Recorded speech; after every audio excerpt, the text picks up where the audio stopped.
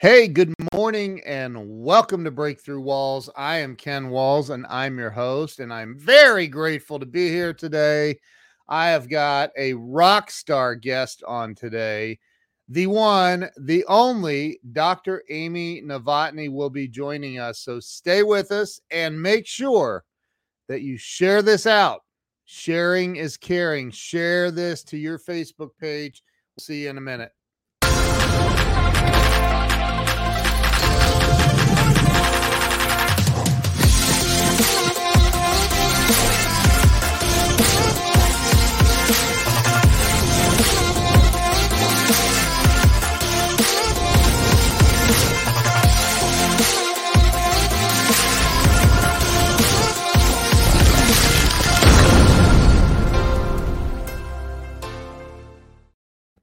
And here we are. We are back. Let me bring the inimitable Dr. Amy Novotny on. Amy, how are you? Good morning, Ken. I'm doing really well. Excited to be here. Am I allowed to call you Amy, or is it Dr. Novotny? I think we're beyond the doctor part. We're first name. We're first. I have your cell phone number, so you do. That may have been a mistake. I don't know. You have no idea how many people regret that move. So Amy, I created this show. It's been about 3.5 years ago. I have interviewed over 400 celebrities and entrepreneurs and rock stars. I started this show to help people get unstuck. In fact, I was going to call it Getting Unstuck. And my wife's like, no, why use your last name? But anyway, so it's worked out. But, I like to hear other people's stories of how they've overcome troubles in life and all of that. I think it helps other people. So how about we start with where you were born and raised? So I was born in Iowa, but when I was 4 years old, I moved to Arizona with my mom and one of my brothers after my parents divorced, and grew up actually in Arizona, in Mesa, Arizona, and some of the surrounding cities, bounced around the whole Phoenix area. Wow. That's where you went to school, high school and everything? Yep. Elementary all the way to high school, and then lived at home while I went to college, ASU, and then finally left when I was at ASU, went to go study abroad in France, and then came back and then left for graduate school in Delaware. Hold on. Excuse me. Sorry for that. You went to France? I did. I lived in France for a semester and then backpacked Europe for a couple months. My wife did too. I didn't know that. Oh, we need to talk. She speaks fluent French, in fact. Wow. Nous pouvons parler français? I have no, she might be on here. I don't know, but I have no idea what you just said, but I love that she can do that. Cause I had a client in Canada, in Montreal, and all he speaks is French. His English is horrible. And I couldn't understand it. I said, hold on a minute. And I was at my office and I three-way called my wife in. I said, I need your help. I cannot understand this guy. And she got on and she closed the deal in French.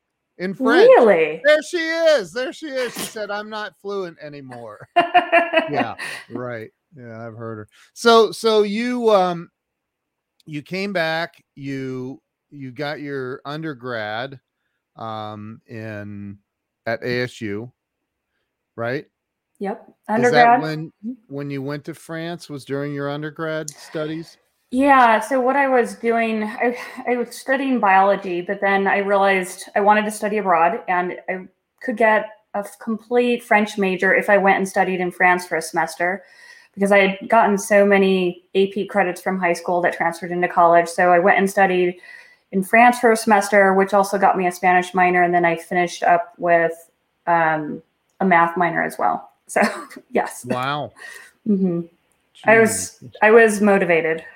I guess. Well, and we all see the DR in front of your name. So that's not where it stopped. right? No, unfortunately. So you went to and did all this with Mhm. ASU in Right. Arizona, Right. and what happened next? So then I got into ecology and research. I was working at a tennis center at the time, but then also doing ecological research. I went through the whole process of publishing an ecological journal paper in Oceologia.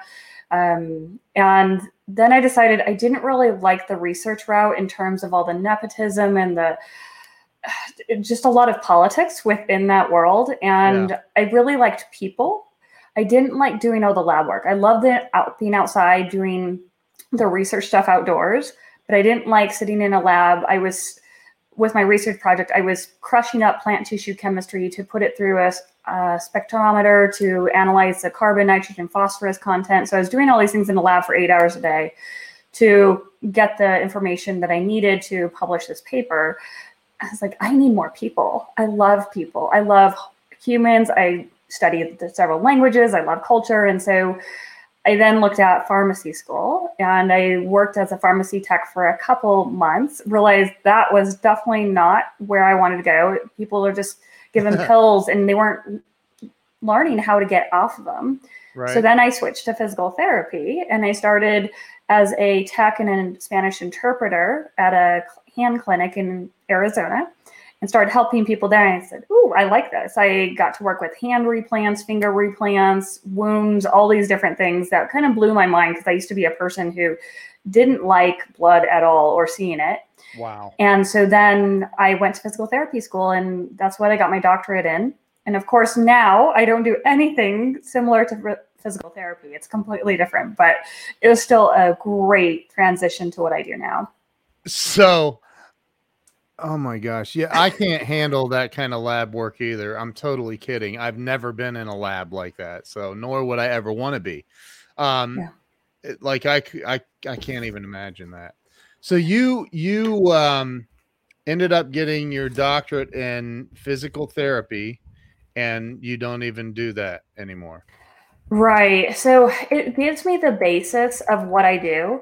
but because it gives me the anatomy and the physiology and the background. But now I work with people on calming their nervous system down to alleviate pain. So it's still in the medical, physical movement world, but Yeah. it's not physical therapy. It's completely different. And I'm grateful for my journey. I am grateful for the people who taught me and what I learned, but there's a lot that I've shifted and now I do exactly the opposite of what I used to teach people. Oh So my gosh. Well, I can tell everybody from personal experience with you, you are gifted, very, very gifted at helping people calm their nervous system down.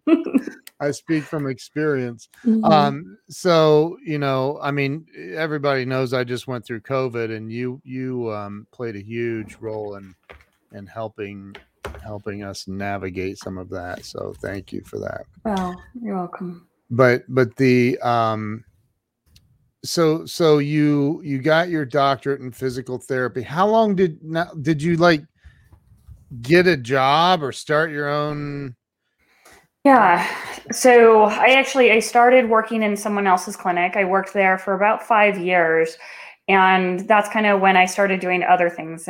Once I got the job and said, okay, now I'm settled. I have the house. Now I'm going to explore running and ultra running and photography and all these other things. But then about 5 years into it, I was recruited to become a director at a different clinic. And I started learning about asymmetries in our body and how we breathe differently. And that's when I started shifting into, okay, there is something out there that's more than what we're taught in physical therapy school. I need to start exploring more because I want to help people that much more. And Wow. that's when I started diverging into developing what I do now. Yeah. Wow. Yeah. So you so you just said I can't do physical therapy um as we know it today. Mm-hmm. Yeah. Does that kind of like does that what's the word I'm looking for? Does that make your doctorate kind of Inv- worthless? So, How do I answer that without discrediting myself? I don't mean it in a bad way, but does it make it kind of like null and void, or is it still? Let me say, I put in those really long hours and sacrificed myself, so it is definitely valid. But I do have to say,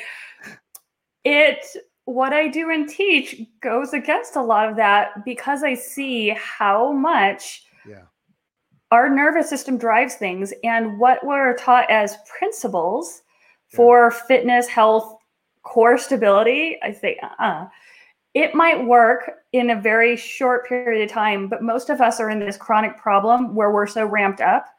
And this is truly what I do. And this is why I can run 50 miles pain-free or marathons pain-free, because I take myself out of that fight or flight mode. So I go against a lot of what is taught in physical therapy. Wow. And I have to say, it really works. Like all those things that I used to teach people, let's roll, let's stretch, let's do scraping, foam rolling, all these things I used to say, because I'm a marathon runner, ultra marathon runner, triathlete. Let me interrupt you real fast. You blew past that like you just passed mile 10. Let's talk about what you just said. You just said that's why I can run 50 miles with 50, right? Mm-hmm. Yeah. With no pain. Yes, I've done it several times. Okay. So, Mrs. Goggins, I actually ran a race with him one time. No, I did not. Oh yeah. It's called Zane Grey. It's funny. I ran the Boston Marathon, and then 6 days later, I ran this. It's a really hard ultra marathon in Arizona in the Payson Mountains, and he was actually running that race. I was a lot slower. Right. But at least we were there and existed at the same place, same time. Is that 100 miles? That one was only 50, and it was in the Mogollon Rim. You said only. Only 50. Only. Okay. Have you run 100 mile? Twice. Yes. Pain-free? Pretty close. The first one, definitely not, because this was before I learned the stuff. The second one, okay. You ready? Just gonna sit tight here. I'll tell you what I did. So I was testing this technique, and I decided to run a fast marathon to requalify for Boston. Then 6 days later, I ran a 100-mile, well, it turned out to be 102, 103 miles race in the mountains. And then 4 weeks after that, I did 100K. Then a week after that, I did another marathon. And then a week after that, I did a 50-miler, all working to get pain-free and to be able to do each race going into the race pain-free. Now, the 100-miler that I did in the mountains pretty much was pain-free, but I was tired and I was used. So there were times when I was running and I just like, okay, I just need to sit or stand a second or hug a cactus a second to just relax. And I took 2 15-minute breaks while I closed my eyeballs. So it's a matter of pain would creep up, and then I would do this technique to calm myself down, and then the pain would go away. So, oh my God. Yeah. Did you teach David Goggins that method? Because he needs to know. I know. I'd love to meet him, but I haven't had a chance to meet him. I ran on broken bones for 60 miles in my feet, and I wrapped them with duct tape, and I'm like, dude, what? Who does that? Yes, I know. I would love to teach him this, but I've taught other people this, and it was amazing. Oh my gosh. Yeah. Okay, so is that something you can teach anyone? Yes. Well, and I do this with people in Zoom literally all over the world. Oh my God. Yeah. Wow. Yeah. Okay. Wow. Well, that pretty much wraps it up. I'm just kidding. That's unbelievable. Yeah. That is absolutely amazing. And it has nothing to do with what you studied, really. No, not at all. But at least the studying of physical therapy, the anatomy, all that stuff, that provided me the basis to really analyze people and to see things in people that I couldn't see before. Wow. So do you recommend with what you do, what you teach? I know that you're pretty big on what we put into our bodies. Yes. And so do you recommend donuts? Not unless they're made out of, let's see, almond flour, no sugar, maybe applesauce. Oh my gosh. So talk a little bit about where you see how do I say, because you talk, well, when you and I've talked on the phone, Right. you talk a Yeah. lot about inflammation in the body. Right. Obviously you've studied the heck out of this, and talk a little bit about what you see some of the most common mistakes that people are making when it comes to their diet. I think the main thing is people eat based on convenience. That's the biggest thing, is they really don't take the time to look at the ingredients on labels, and they're eating out of a box, a can, a package. That if people just shifted out of that and ate more things from the ground, and I do eat plant-based, and I realize that everyone's genetics is different, and some people need to have some kind of animal product. My genetics dictate that I don't. But if we go to things that are not processed and pushed together and combined, and we go back to whatever comes from the ground or eats the ground or whatever it is, it really shifts your health. And of course, I am a big proponent of organic and trying to get rid of chemicals. I know a lot of people in my world don't believe that and believe they're fine. But as soon as people get off chemicals and get into organic stuff, and then they go back to eating something with chemicals, they feel the difference. Often they don't realize it, though, in the process. So I'm very careful about as much organic as I can. I have felt a difference, and I encourage other people to try it too. Do you have like different levels that people can work with you on? So typically when I work with someone, we go over everything. So when I work with someone, it's an hour and a half for the first session. And because we're going over everything, what's your diet like? What's your sleep like? What's your movement like? What is your medical history? What's your stress history? All of those things. Yeah.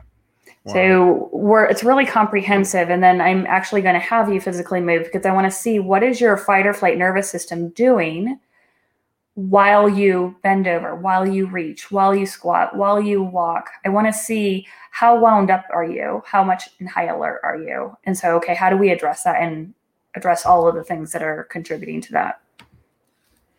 Wow. Yeah. So you go in depth with everyone. Very in depth. Yeah. Especially the emotional stress component. Now, I'm not a psychologist, nor am I a psychiatrist. And so when people need strategies for helping them mentally or emotionally cope with something, I will refer out. I have many resources in that realm, because I work closely with a lot of psychologists and psychiatrists to provide the release of the body from the mental emotional trauma of their past or current present. And so we work closely together, but I don't do the mental emotional part in that sense. Right. Why? And you may have said this, I'm still experiencing COVID brain fog, I think. But I mean, you went through all this physical therapy training, getting a doctorate in that they're not handing those out on the street corner. I mean, it takes a lot of work and time, right? Right. And so,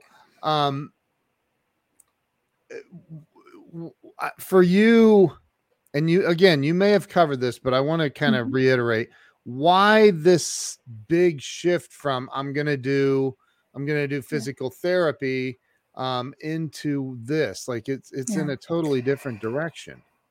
Yes. And it comes down to, I was training to qualify for the Boston Marathon. I was running on a treadmill. I was running 8 miles 3 times a week on a treadmill, running at a 7-minute mile pace. And I had started learning and taking courses about asymmetries in the body and the diaphragm and that. And so I started experimenting with my own breathing. How, if I breathe a certain way, this happened. If I breathe a certain way, this happened. Also started playing with my rib cage, different things. And this truly happened. At one point when I was experimenting, I felt this relief throughout my whole entire body, and all the tightness went away. I got off this is on the treadmill. Mm-hmm. Everything just became easy. You imagine like the coyote and the roadrunner, you know, the cartoon, and the roadrunner's running and his legs are moving and the body is just like, hey, I'm in chill mode. That's exactly how I felt. Like, wow, all of a sudden my legs were turning over and I didn't feel a strain. It just felt easy. And when I did that, I got off the treadmill and like all the pain went away. I didn't have to stretch. I didn't have to foam roll. I didn't have to scrape with a tool, anything like that. All those things that I used to teach people. It's like, oh, I wasn't tight. It was as if I just didn't run 8 miles. And I realized at that point, I was either stumbling onto something or I was late to the game and I'm clueless and a bad physical therapist. And then I realized, okay, I was stumbling on something. And so it took a little bit of time and I started playing with it. I was experimenting on myself because I wasn't going to start experimenting on other people yet until I could figure out what just happened to myself. Right. And I realized eventually, and I did a lot of studying, I was calming down my nervous system. And I was doing it based on changing my rib cage position. And by because I changed the rib cage position, I was changing the way I breathe to really access the diaphragm to calm me down. And that's when I shifted. And let me tell you, I wasn't really sure what I was doing at the time. And I started experimenting on some patients. It was very frustrating. At times, I said, okay, am I doing this correctly? And some people would get better immensely. Someone would come in, they couldn't even stand up straight and they had back pain. And I would do this with them. All of a sudden, they were walking, squatting, lifting their legs up, dancing. It's like, okay, that person shifted quickly. And then I would have other times where I couldn't get them to shift and to transform and to relieve the pain as quickly. And so I was frustrated. So I started experimenting, playing with it. I continued to do this for a couple of years until I finally started getting a technique down and realized that there are certain patterns in people. And if I do things too fast or if I don't teach certain aspects of how to change the body, the person wouldn't get the relief. And it started spiraling into developing this technique. And then I became known for it. Doctors would send me people who had the worst, craziest scenarios. Some doctors would say they wouldn't send me people because they didn't want me to do breathing or balloons or straw. And I mean, there were so many nights I went home crying. Okay. So many nights. I got to give you a plug for this. Yeah. Real fast because sure. And then I want to hear the rest of this. I think that's what happened. I interrupted you the last time, so I want you to continue. But I got to say this.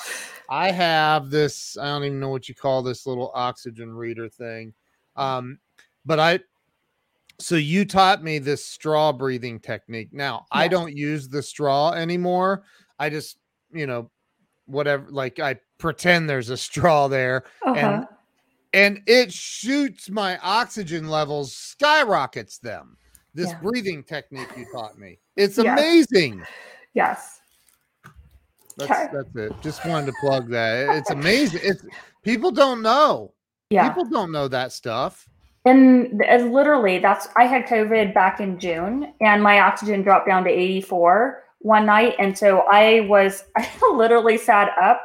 Like, okay, I'm going to do the thing breathing that I've been teaching everyone else to do, and I'm going to practice. And sure enough, popped back up to 97, and I'm like, okay, I guess I'm staying up all night long. And that's truly what I did. Wow. But this is what I did. And so, but there were doctors. I had a lot of resistance for a couple of years. I mean, doctors would say, if you teach anything related to breathing, I will not send people to you. You can't do it. And even my boss got upset with me at the time because it was so radical and it was rebellious in the sense of physical therapy because it was different.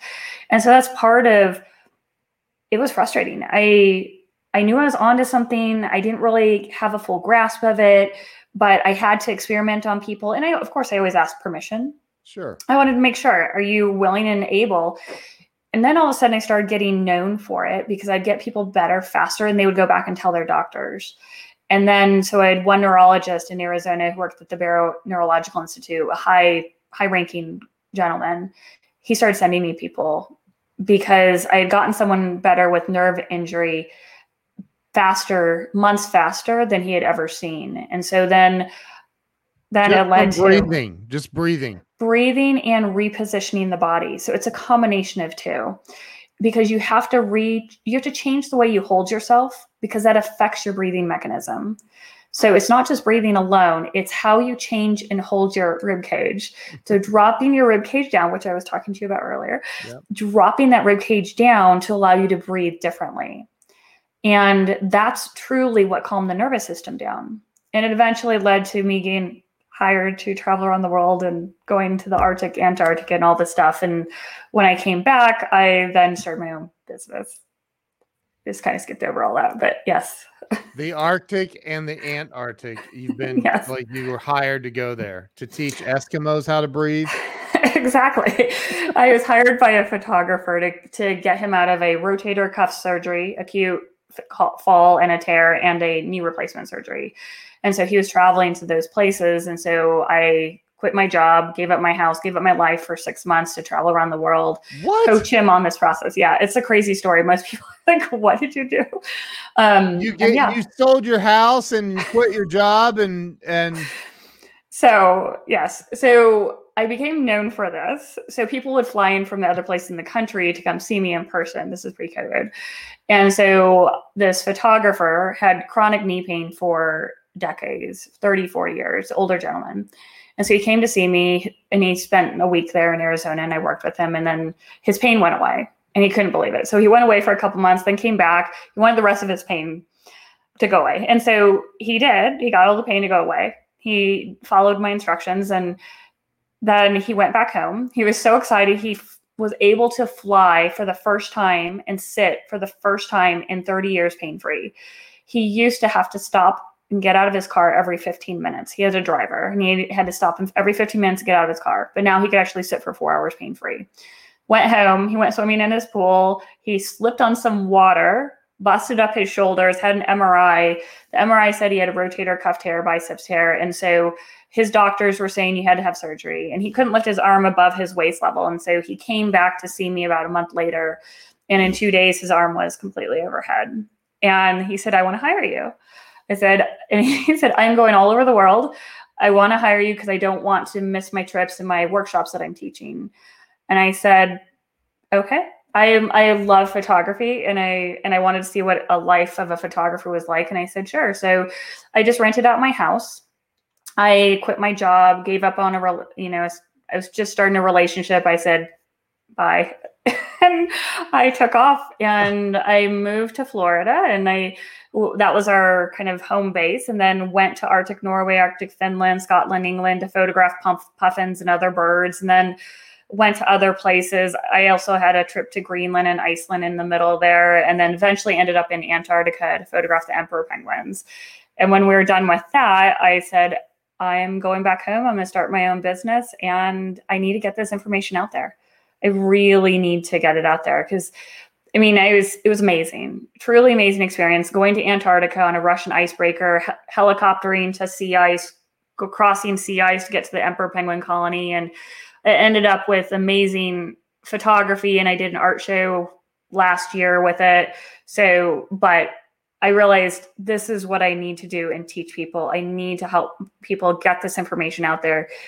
Because this guy, he could have had 2 huge major surgeries. Major surgeries that would have stopped his life for months, if not a year. And He didn't have to have them.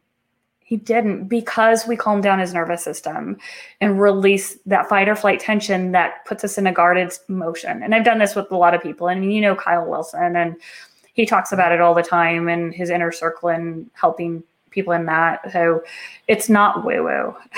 It's really not. I think, and Tom Ginn says it here, being skeptical is okay. It's a sign of intelligence. Western medicine as a whole is misanthropic and pessimistic. I think that when we're not familiar with something, I think most people automatically discount it. Or just can't see it because of cognitive dissonance, right? It's the Indians not being able to see the ships off the shore that were like right there, and they didn't see them. So I think I love what you're saying. I do. And I have a question for you because Joachim, who lives in hell in Norway, Ooh. literally, it's called hell. I've actually been there. You've been to hell in Norway? Yes, that was part of my journey when I was in Arctic Norway and traveling around Norway. Wow. Well, you should have stopped I know. Sorry, and talked Joaquin. with Joachim because he says it affects his migraine headache. And I know a lot of people that get migraines. Yeah. Is this something that can help people with migraines? Yes, I have helped people with migraines because a lot of time their tension is so strong. Even their skull muscles are really tight. And you can work on shifting that. So it's a matter of sensing your body release first, then you can start targeting other areas. So when someone has said to you, "Oh, your shoulders are high," and you're like, "Well, I can't relax them down. That's as far as they go." And sometimes people will try to pull their shoulders back really far and just use their back muscles instead. You can't sense the release. You can't sense that fight or flight tone in your muscles that causes them to stay that way. And same thing with the head. And then there's likely a jaw issue that's related to it and the neck issue walking. There's different things that we would need to address to help with that. Wow. So, yeah. And this is all through a variety of breathing techniques. It's a specific type that I teach, but it also pairs with, we have to change your body position first. Because if your rib cage determines where your diaphragm is positioned and how it works, we have to fix where your rib cage is positioned. And so there's a process to it. It's hard to teach and say, okay, boom, you got it in 2 seconds. There really is a process to it. And that's why when I work with people, it's for an hour at a time or an hour and a half at a time. It takes some time because I have to teach you how to sense and feel things first. Wow. But it does shift. I mean, I can't tell you. I have so many different stories of all the different types of conditions and situations that helps with people. That is powerful. And you brought up Kyle Wilson. Yeah. For those that don't know Kyle, he was Jim Rohn's business partner for 18 years. He has an incredible mastermind. Amy is part of that mastermind group. And I know that you always you kind of lead in the beginnings of these with the meditation and breathing, and it's pretty incredible. So and we met through Kyle. Yes, we did. Yeah. Yes, you joined his mastermind at one point in terms of presenting, and so I heard you speak, and I liked what you had to say. Well, thank you. I like what you have to say. So let me ask you this. This is so this show's about breaking through, right? Mm-hmm. Yes. And what do you think keeps people from having, and I am going to say that money is incredibly important. It's not everything. Mm-hmm. But as Zig Ziglar used to say, it does rank right up there with oxygen. And people get into a crappy money mindset, or they get stuck in a variety of different areas in life. Yeah. What do you think keeps people stuck, keeps people from going, I'm going to call that Amy and see what that Dr. Amy, unless you know her really well. I'm kidding. But they reach out, or, they want to reach out. They don't reach out. They want to work out. They want a different body, a different life. But they don't go for it. They don't take the action that's necessary to get there. What do you think keeps people stuck like that?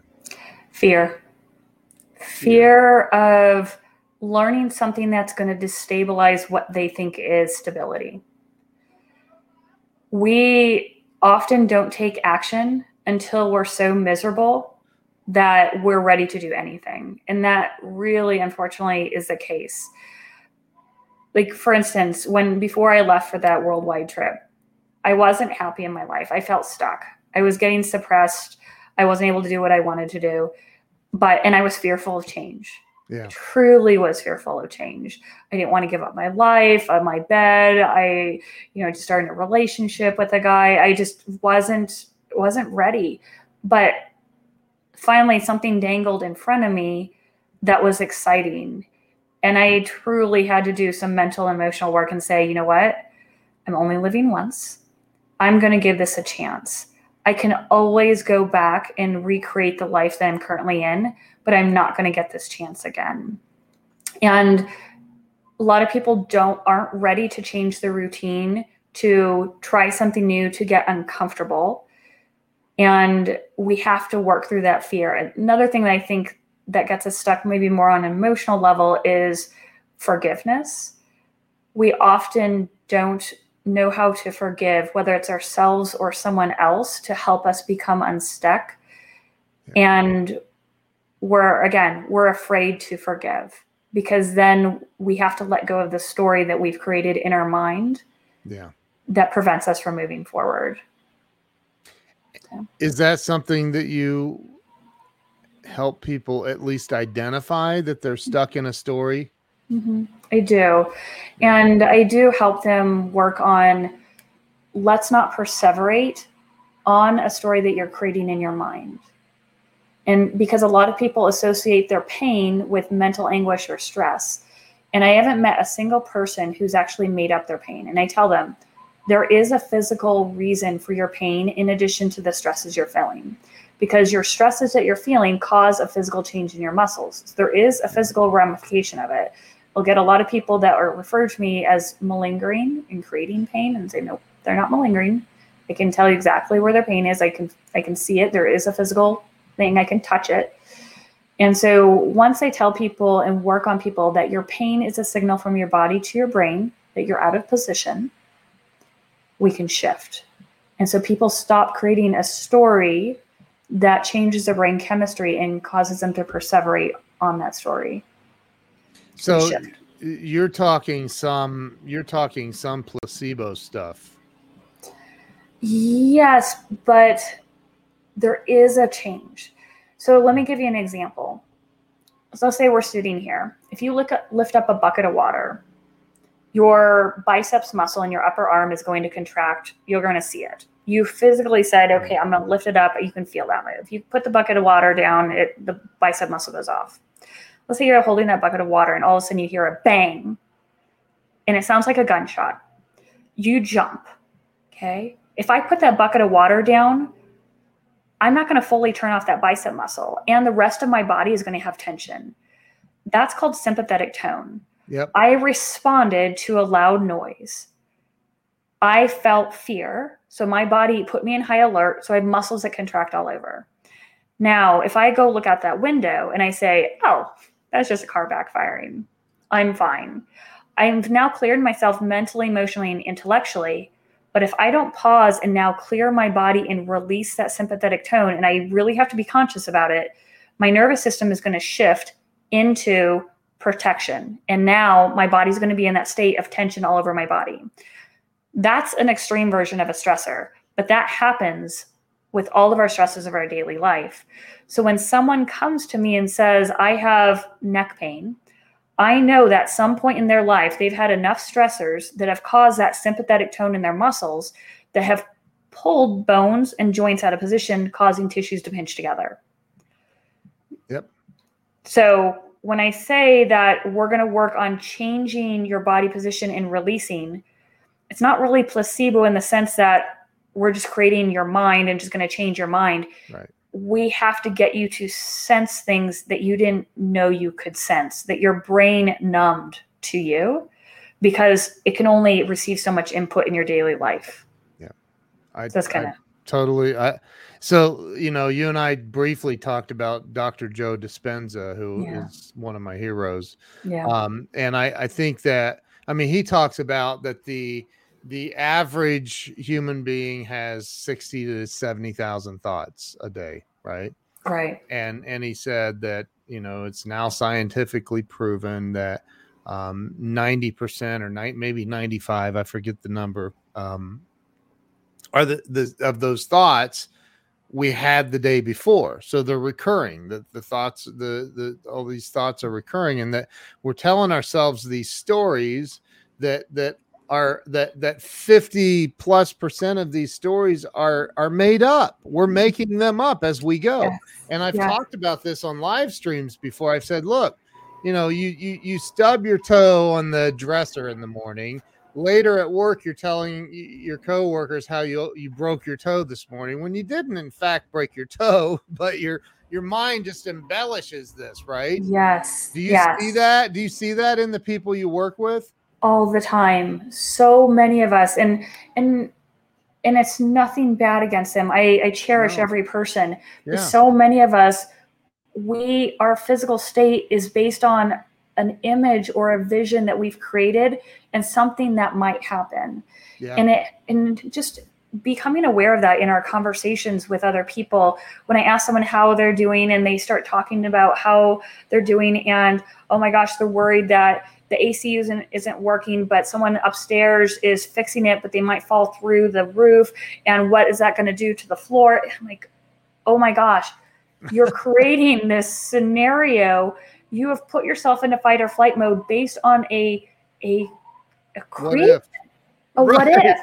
This brain, this amazing human brain that we have, you're creating neurochemistry in your brain that's now affecting your physical muscles. Now you feel tense and you think that you can't bend over and touch your toes, or your hamstrings are tight, or because you're not moving, but it's because you've created this scenario. And that's just one little story. You imagine all the other interactions you have in your daily life. Or for a lifetime. I know. And they add up. Right. And so when someone tells me, especially in their 60s or 70s, they say they have pain because of arthritis, I say, no. I'm going to challenge you on that. Let's take away all those stressors that have layered on top of each other for your whole entire life that's caused a physical change in your body. Yeah. Let's take away. And now let's teach you how to let go, relax, forgive, all those things. Yep. And now watch that pain go away. Watch you shift. Watch you learn how to not create stories that determine your present existence. Yep. Let's just exist in the present instead and say, oh, what do we have here? Let's do that instead. I absolutely, I love this. And look, Joaquin says, if you can get me to touch my toes, you are a wizard. That's funny. That's cute. But this is probably one of my favorite, if not my favorite topic, is because it's all related to I know how powerful the brain is, yet I don't know. Mm-hmm. Right? Like I haven't even scratched the surface. Mm-hmm. And I think that's the case with all human beings. Right. You may have some that are like, wow, look at that. They have a $60 million jet and but they still haven't even scratched the surface. There's so much more. Yeah. So much more. So what is the so you say fear is the number one thing holding people back. I experienced something years ago. My wife and I opened up our first office, and long story short, I had a vehicle repossessed in front of all of my employees. And that sucked. That was a horrible, horrible day. I remember standing in that parking lot thinking, I understand why people take their lives now, because I was humiliated. Like and we look back over the last, I don't know, let's just go with year and a half or so. There's been a lot of suicide rates skyrocketed. A lot of people that still feel like they're hanging on by a thread. What do you say to those people that just feel like they've done everything and they don't know which way to turn? What do you say to them to help them get through that to the next moment? Yeah, and I have worked with people who are on those edges. And first, I listen to them. I have to listen to what they're saying, because they have to express, they have to get it out.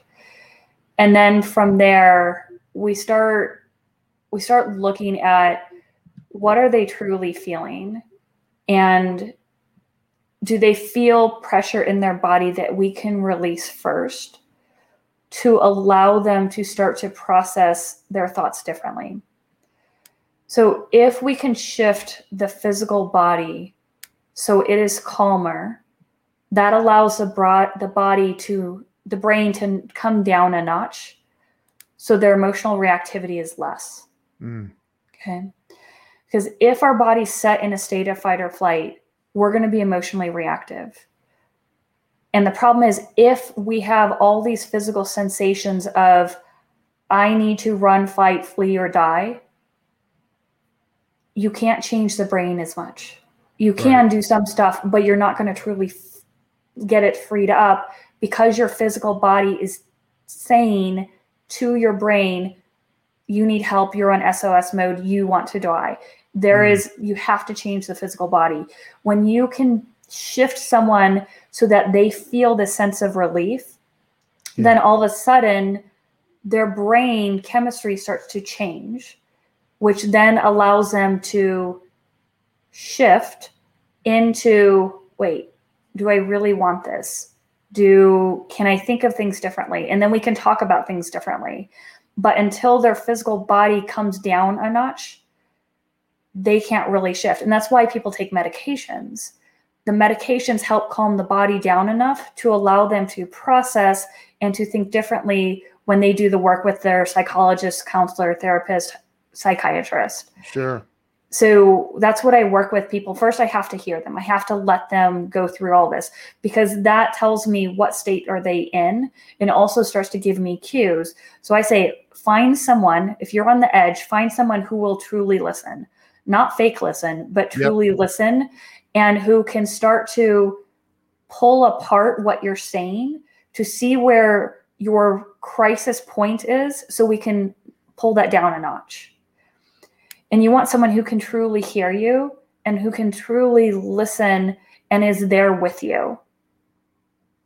They're with you through that experience, so that they can help you come down, shift, and help literally hold your hand, so your body can now feel safe enough that you can consider another possibility to your reality. Because until your body feels safe enough, you can't consider another reality, and your only reality is you want to die.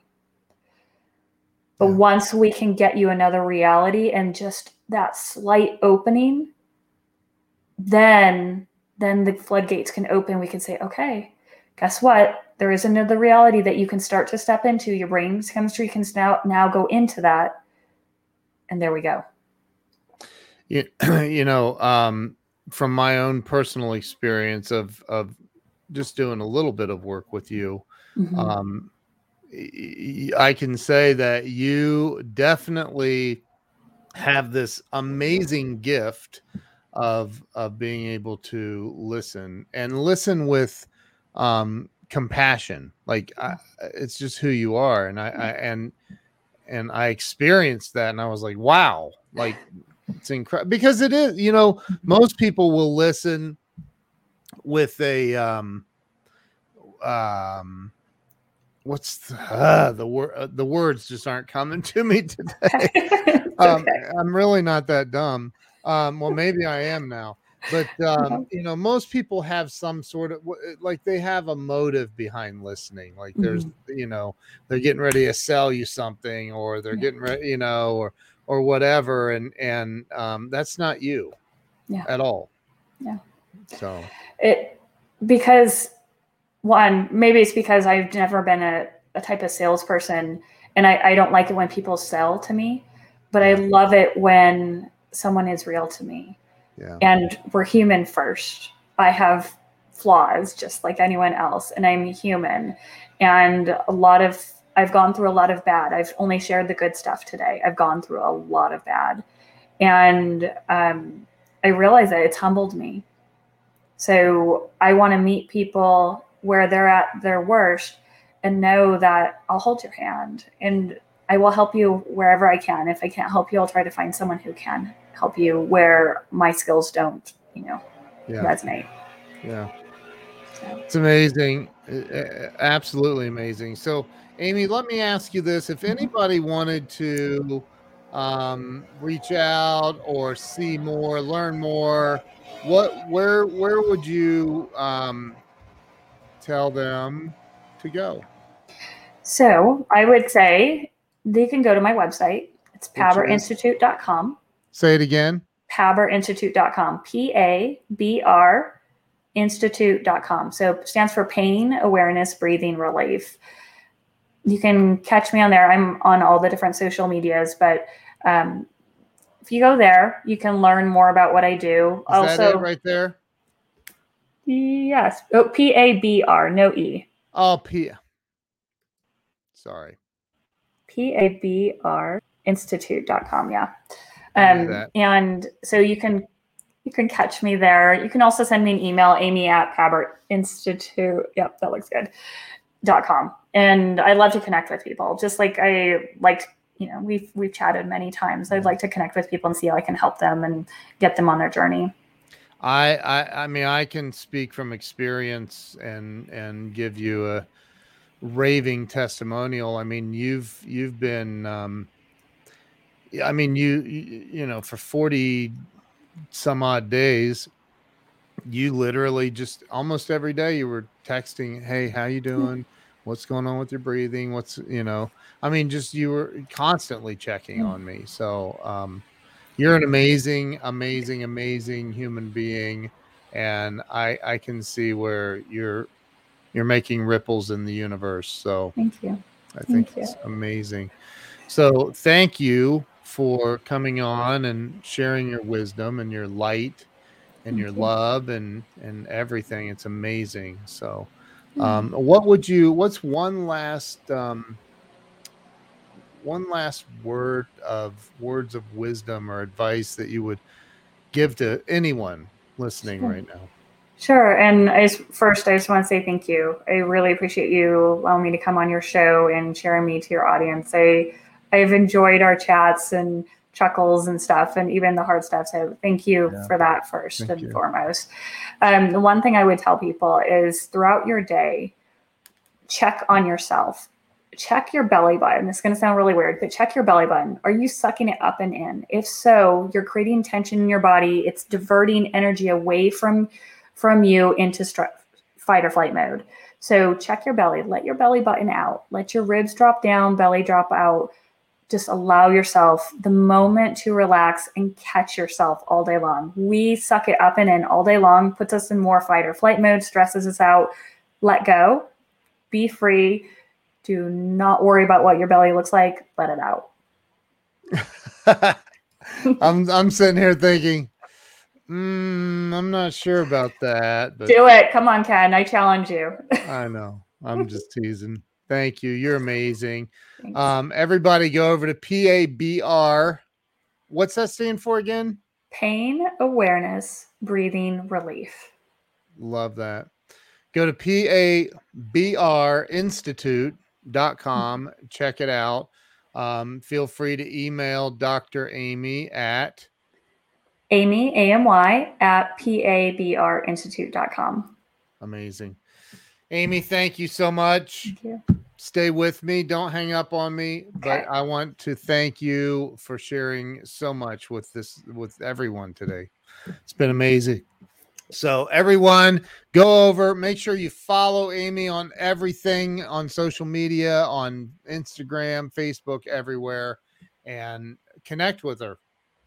If you can't tell she can help you, give it a shot. She'll help you. Thank you, Amy. Thanks. Bye-bye.